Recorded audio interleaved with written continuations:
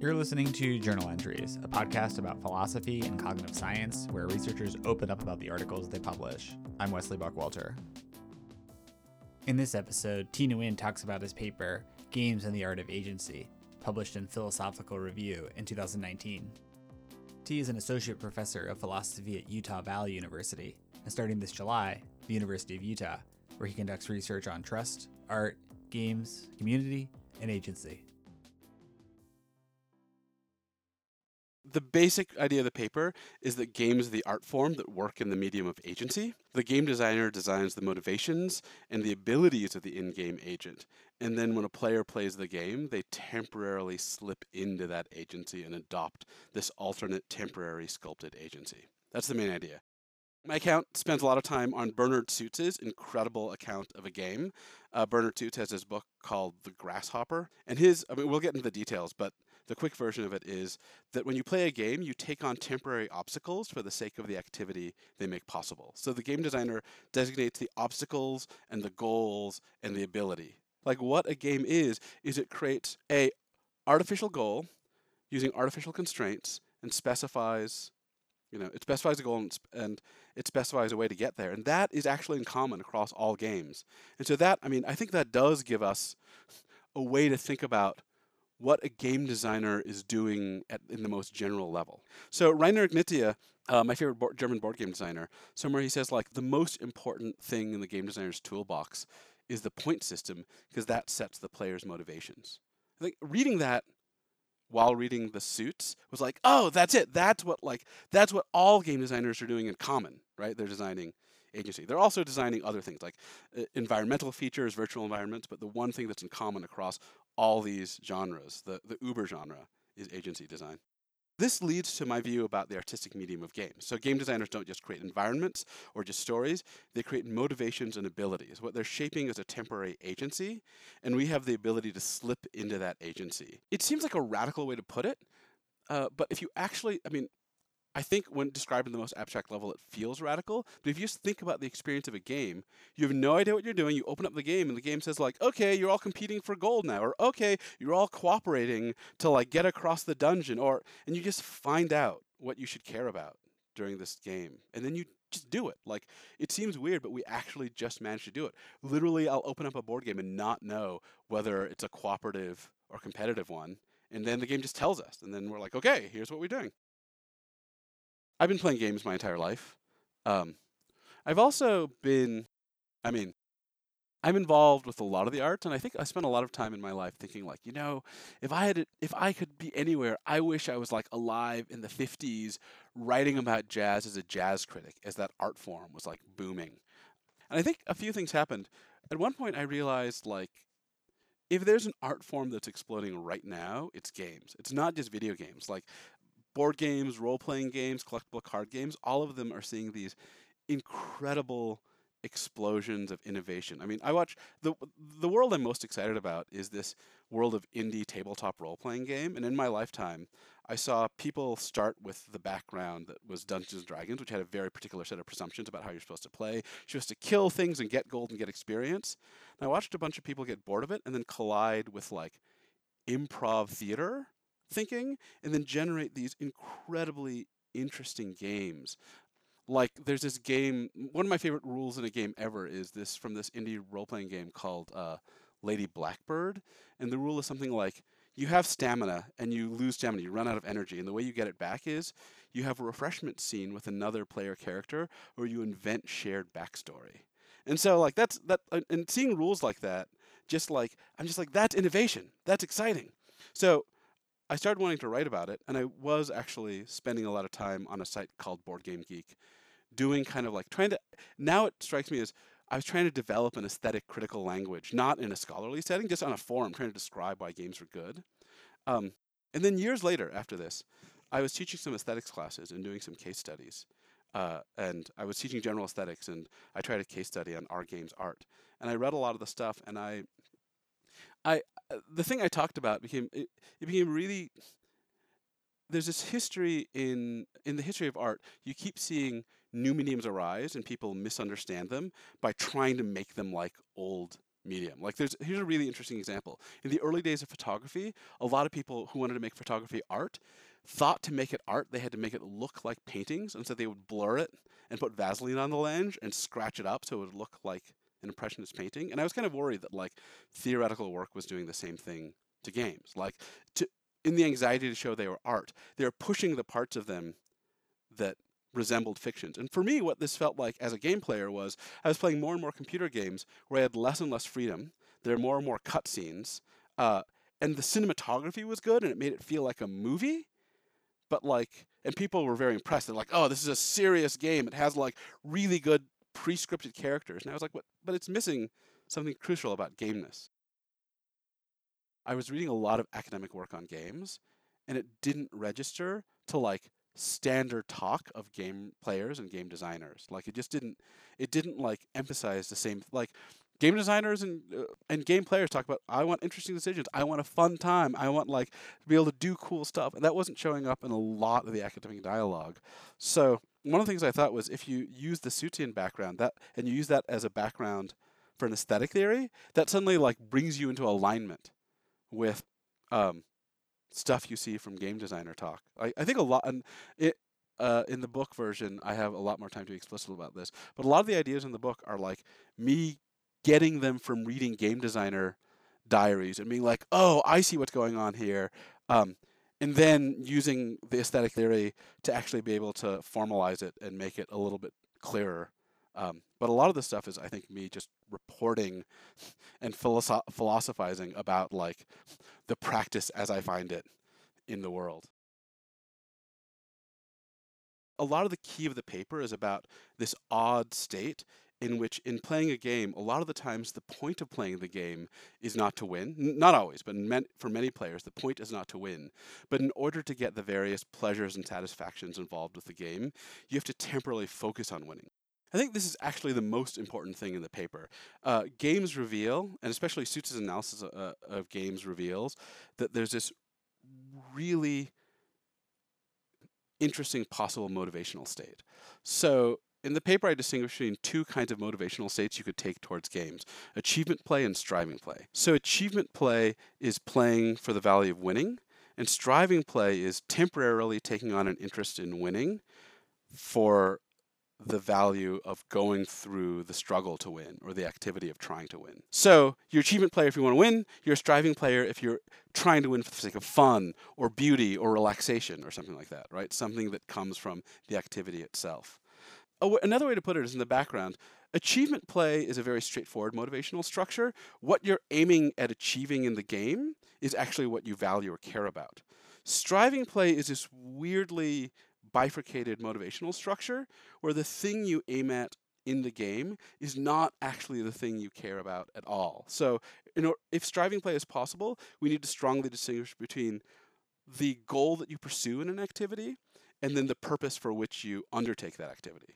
So one of the things that's really interesting is, so I give this distinction, a lot of people who are game players are just like, of course, obviously, there's such a thing as striving play and achievement play. I mean, really simply, a lot of the times, the goal in play is to win, but the purpose in play is to have fun. And one of the ways we know this is if I had a board game night with my friends and I did not win, I'm not like, holy crap, that was a failure, I wasted my time. I'm like, I had a good time, right? So this is not true of all game playing, but this is the really interesting part of game playing for me.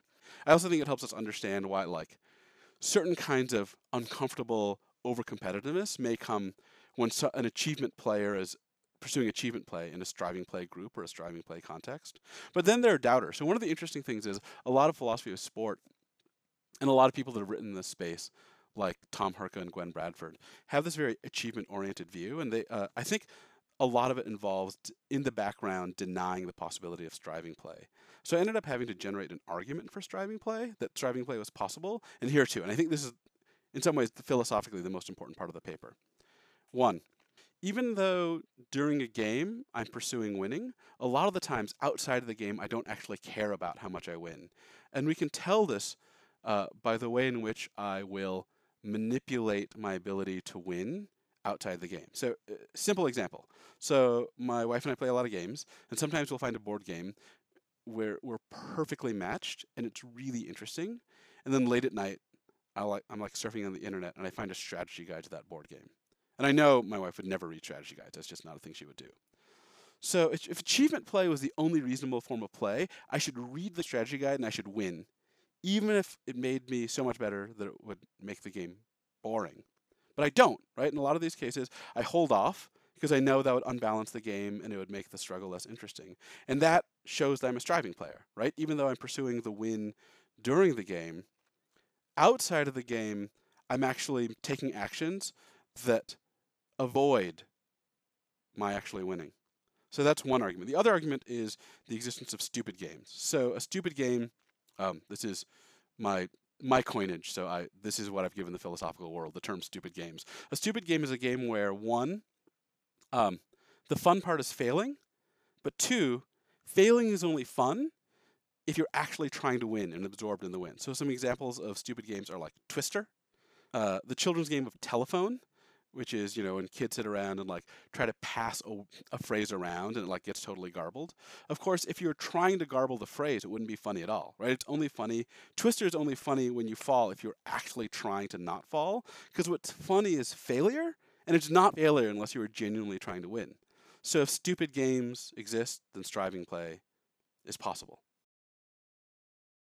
One thing that I think is useful is to distinguish the striving achievement distinction from the intrinsic-extrinsic distinction. A lot of people, I think, in this space collapse these two, and they think like striving play is intrinsically valuable play and achievement play is extrinsic. I think that's not right at all. So they're skew, and here's a way to put it. You could be an intrinsic achievement player playing just for the value of the win itself, or you could be an extrinsic achievement player playing for the goods that follow from winning, like glory or money, poker player, right? You could be an intrinsic striving player and play just for the goods of the activity, whatever those are, right?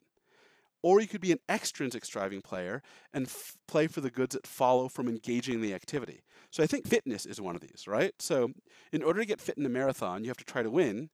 But in the end, it doesn't matter if you won or not. You get fitter. And I think probably I play games to get closer to people, right, makes it an intrinsic striving. That's an extrinsic striving orientation. For me, a lot of the cases, and this may just be, I think this is true of a lot of game design, not all, but a lot, but it may just reflect the kinds of games that I'm interested in. A lot of my play I would describe as intrinsic striving play for aesthetic qualities and struggling. It's like I'm a rock climber. I play like really serious, intense board games. But that's only one approach, right? I think a lot of other games, especially like social drinking games, like you might think there's some intrinsic striving value in like the hilarity of the experience, but you might also think a lot of it's just a social value, right? Like relaxing, chilling out with each other. That's also extrinsic striving. So the main suggestion I have for games is that games are extremely different from a lot of traditional artworks because of where the aesthetic properties occur. I think in traditional artworks, there's something a designer makes, and the aesthetic properties adhere in the thing the designer makes. So the painter makes a painting, it's the painting that's beautiful or dramatic. The movie team makes a movie, and it's the movie that's interesting or funny. There's a separation in games, and in not every game, but in many striving games, it seems like the game is designed to create an activity in the player, and then the aesthetic qualities emerge in the player's activity. So when climbers climb, they climb to feel graceful in themselves for beautiful movement, right? When chess players play chess, they play chess because of like the beautiful feeling of their mind unlocking a puzzle. So I think one of the ways in which I think applying traditional art paradigms to games misses is if you apply a paradigm that says that the aesthetic properties need to be exactly in the stable object that the artist made, then you're going to go looking in the game itself for the aesthetic properties. That'll make you think about things like fixed script or graphics or something like that. It's slightly more complicated than that, but you'll look to the game itself. Or I think actually if you pay a lot of attention to the talk of game players and game designers, what they're really interested in is designing an experience where various forms of fun, interesting choices, thrill, beauty emerge in the player's actions and decisions. And that I think makes games a radically different aesthetic category than a lot of traditional works. I don't think they're alone in this category, but I think games are like a really clear exemplar of it. I don't want to fuss too much with exactly what an aesthetic property is, so I'm just going to talk about some things that most people agree are aesthetic properties, like beauty and grace and harmony. So, what kind of beauties are there in games? So I lean a lot on some stuff about functional beauty. There's a really interesting conversation about functional beauty. There's been some stuff written about it by Jane Forsey, Alan Carlson, and Glenn Parsons. And functional beauty is the beauty of seeing something elegantly perform its function. And I think a lot, not all, but a lot of the aesthetic qualities that happen in games are experiencing functional beauties in yourself. And one of the interesting things is, I think one of the key ways you get functional beauty is a sense of like harmony, when your action just precisely fits what the situation is demanding of you, or even when your total abilities precisely fit. And I think that's something we occasionally get in life, but it's really rare, right? Most of the time life is really boring, or most of the time life is like overwhelmingly hard.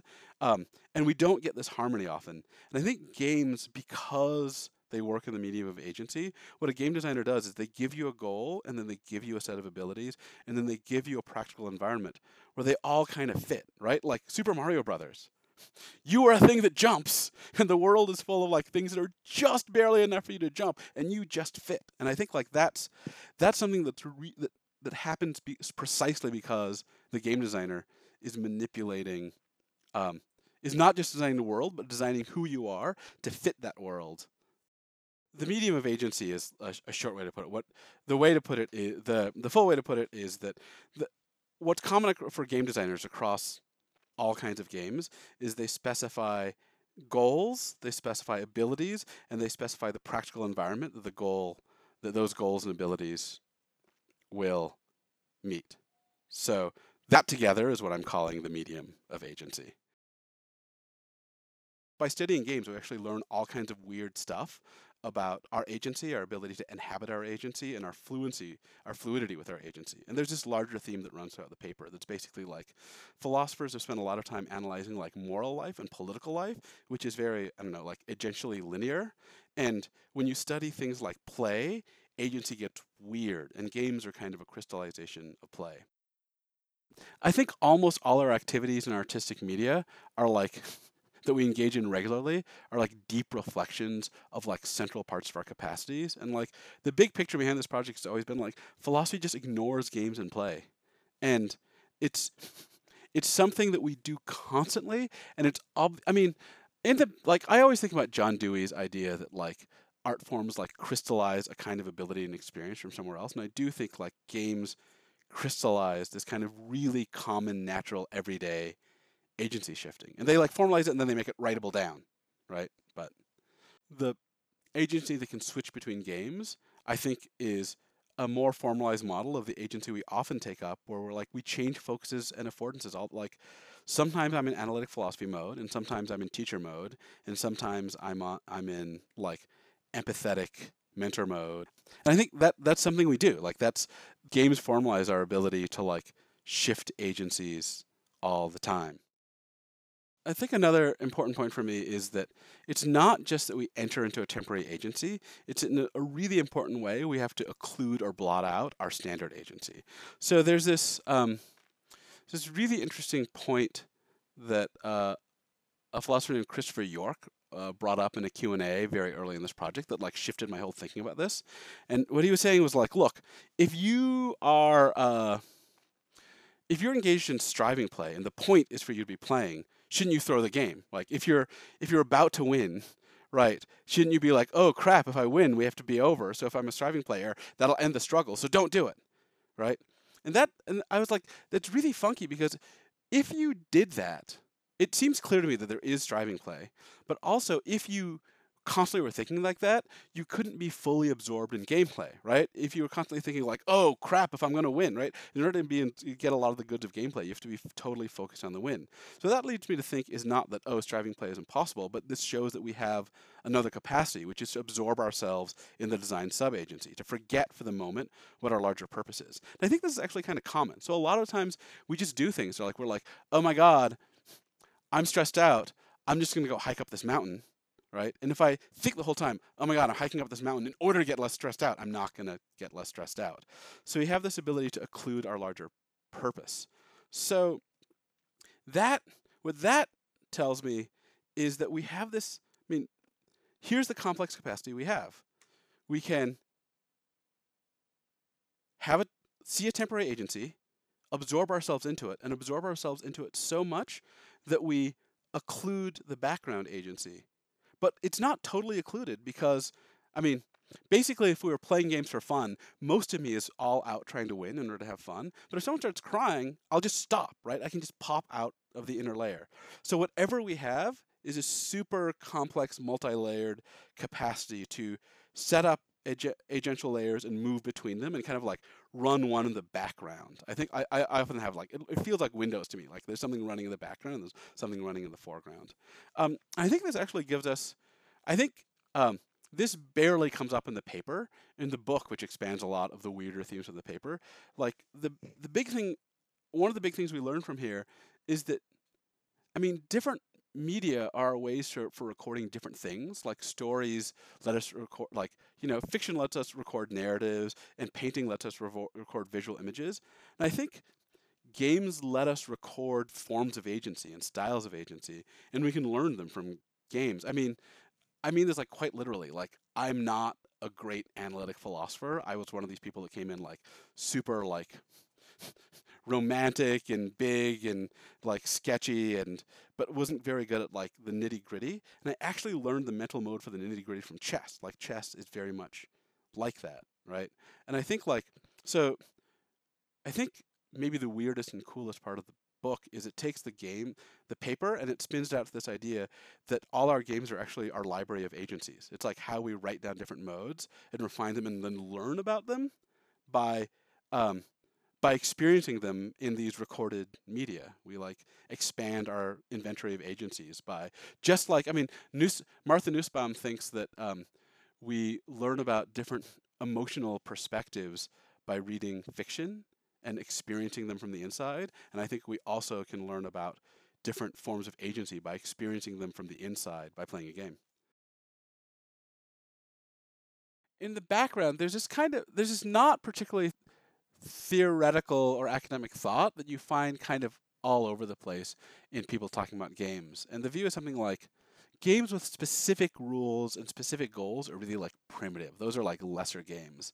And the reason is like, A, competition is supposed to be bad somehow, and B, like you're not free or creative. And a lot of people have a view that looks something like, look, so Miguel Sicart has this book where he says something like, look, the highest form is like when you're completely free and creative, and then you want something like sandbox games that don't tell you what to do, that don't really put any constraints on you, where you can just do whatever you like. That's real art or whatever. That's the highest form of games. This other stuff is just like kid stuff. And I tend to think that like free-form toys where you don't have a structured goal are a very different category from games with structured goals and structured agencies. And the medium of agency is supposed to tell you that stuff, right? Sandbox games are giving you an environment, but they're not designing an agency for you. So they're not engaging in this thing where you're communicating in an agential mode or an agential style. So one thing I end up saying is something like, look, right, if you believe in this library of agency stuff, what you should think is, so basically the standard view in the play literature is, to become more free, games need to leave us to be totally free. What I'm saying is this other funky thing, which is to become more autonomous and free, you need to learn different modes of agency, and the way you learn different modes of agency is participating in these very narrow, strictly confined games. And there's this question of like, is that a contradiction? And the yoga stuff is just supposed to be an analogy, where it says, look, totally not you know what this is like. In yoga, you become more flexible precisely by accepting specific directions about specific postures to take for temporary parts of time. And part of the idea is, basically the idea that if you're left, you'll be most free if you're completely left to your own devices is, I think, based on this weird optimism that doesn't take into account how habitual we are and how many of our actions come from habit. I think one of the main thoughts from yoga is something like, look, your body and your posture has very specific habits, and you always come back to them. And the reason that yoga postures are so strict is they force you out of your habits to move into this other space. And I think that's exactly what's going on with games, right? You may have habitual agential postures, and games, by saying you must think this way and you must do this, force you into a different one. And if you get stuck there, that's bad, right? But if you're using it to learn about different possible agential postures and then stepping back and integrating them, then that helps you become more autonomous. So, games are agency yoga. So one worry you might have is that, games are supposed to be fun, and rules are the opposite of fun. So is there tension here? So first, there are a few ways to run this. One, games just illustrate that there's something wrong with the principle that rules are the opposite of fun, because there are all kinds of ridiculous games where you have to follow the rules in order to have fun. I think behind this, the idea that fun is the opposite of constraint is really weird. And I think it helps to think that all art is heavily normatively bound. Like, there's so many norms behind every form of art. So, for example, novels. Think about all the norms involved in novels. To experience a novel, you don't eat it, you don't smell it, you read it and you read the words in order. And imagine someone saying, oh, you're telling me Terry Pratchett's funny, but that's a novel. And to experience a novel, I have to read there's this rule that I have to read the words in order? Like, how could I ever have fun if I'm constrained by this rule? This just seems ridiculous, right?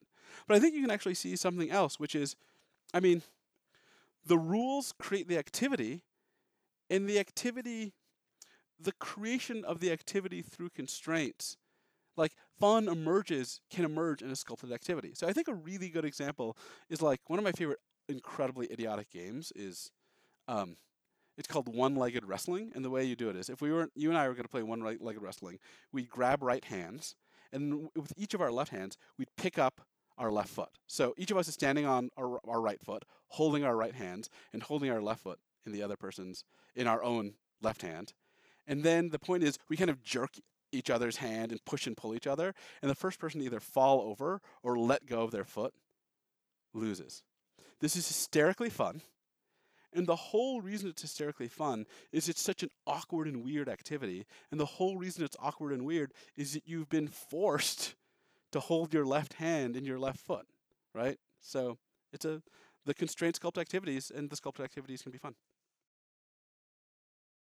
Okay. So, I've been stuck in this house for 3 weeks with a toddler, and we're holding a lot of online chats with friends. And in some ways, online chats get really, really awkward sometimes. Like, it's not the same as hanging out with someone over cocktails. And one of the things we found is actually playing a board game, or we've actually been playing a lot of online tabletop role-playing games with our friends. I think there's a reason this works. So possibly the weirdest so this isn't in the paper at all, but this is in the book. The book is called Games Agency as Art. It basically expands this paper into a massive thing and talks a lot more about the aesthetics and the social side. That was actually supposed to be shipping right now, but is not, because it is on a pallet in a warehouse that's been shut down because of the pandemic.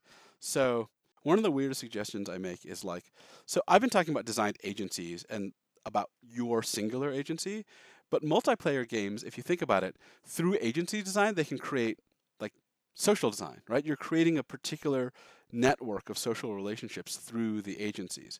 In the book, the goofy way I put it for philosophers is that, so Mill thought we should do these things called experiments in living, where we experientially explored alternate values by living in societies under those values, and that's what he thought communes were. And I kind of think games are like the quick sketch version of that. You are having a micro little society under an alternate conception of the good, which is just the goal for the game at the moment. But so games are not just structured agencies, they can also be structured social relationships. You can actually see this work when you play a game online, right? You can see the fact that the rules, people that like, it's kind of weird. Zoom is kind of awkward. You're trying to hang out with a couple of your friends.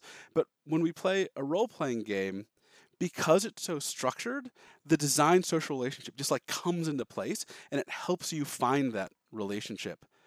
Like the fact that it's so designed and the rules are easy to follow and so specific and point you in a direction, I think of actually like can really help people socialize when they don't quite know how to do it. I mean, I think this is a reason why a lot of philosophers are super awkward and then like to play board games, because it offers you a structured thing where you know what you're supposed to be doing.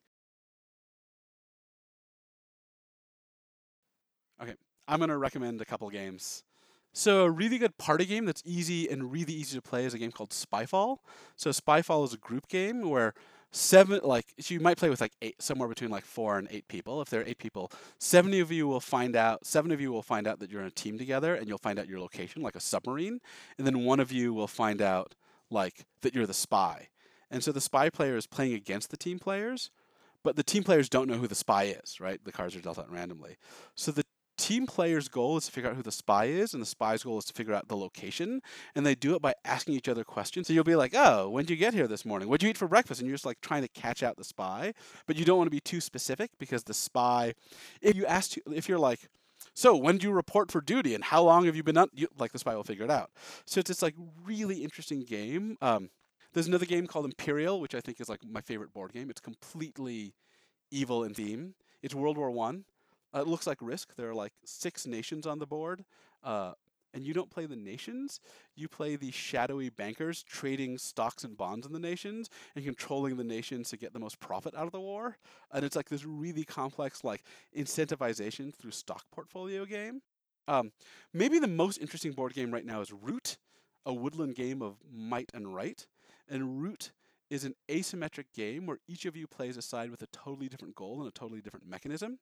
And one of you plays the Marquise de Cat, who's like an industrialist whose game is to build in like economic infrastructure. And another one of you plays the Woodland Alliance, which are basically the underground rebels who are trying to overthrow, and they move totally differently. And another one of you plays like an arms dealer who's like trading with the other sides to make money. And it's actually like different agencies locked into each other. And then like the indie role-playing game scene is amazing. Like look at games like Apocalypse World, which completely rewrite how the metaphysics of role-playing works, where like the rules are made so that when players take actions and ask questions, the world gets invented around them, and it's this incredible rule set for collaborative storytelling. That's it for today's episode. Visit our website at journalentries.fireside.fm for more information about Thi Nguyen, his work, and some of the resources mentioned in this episode.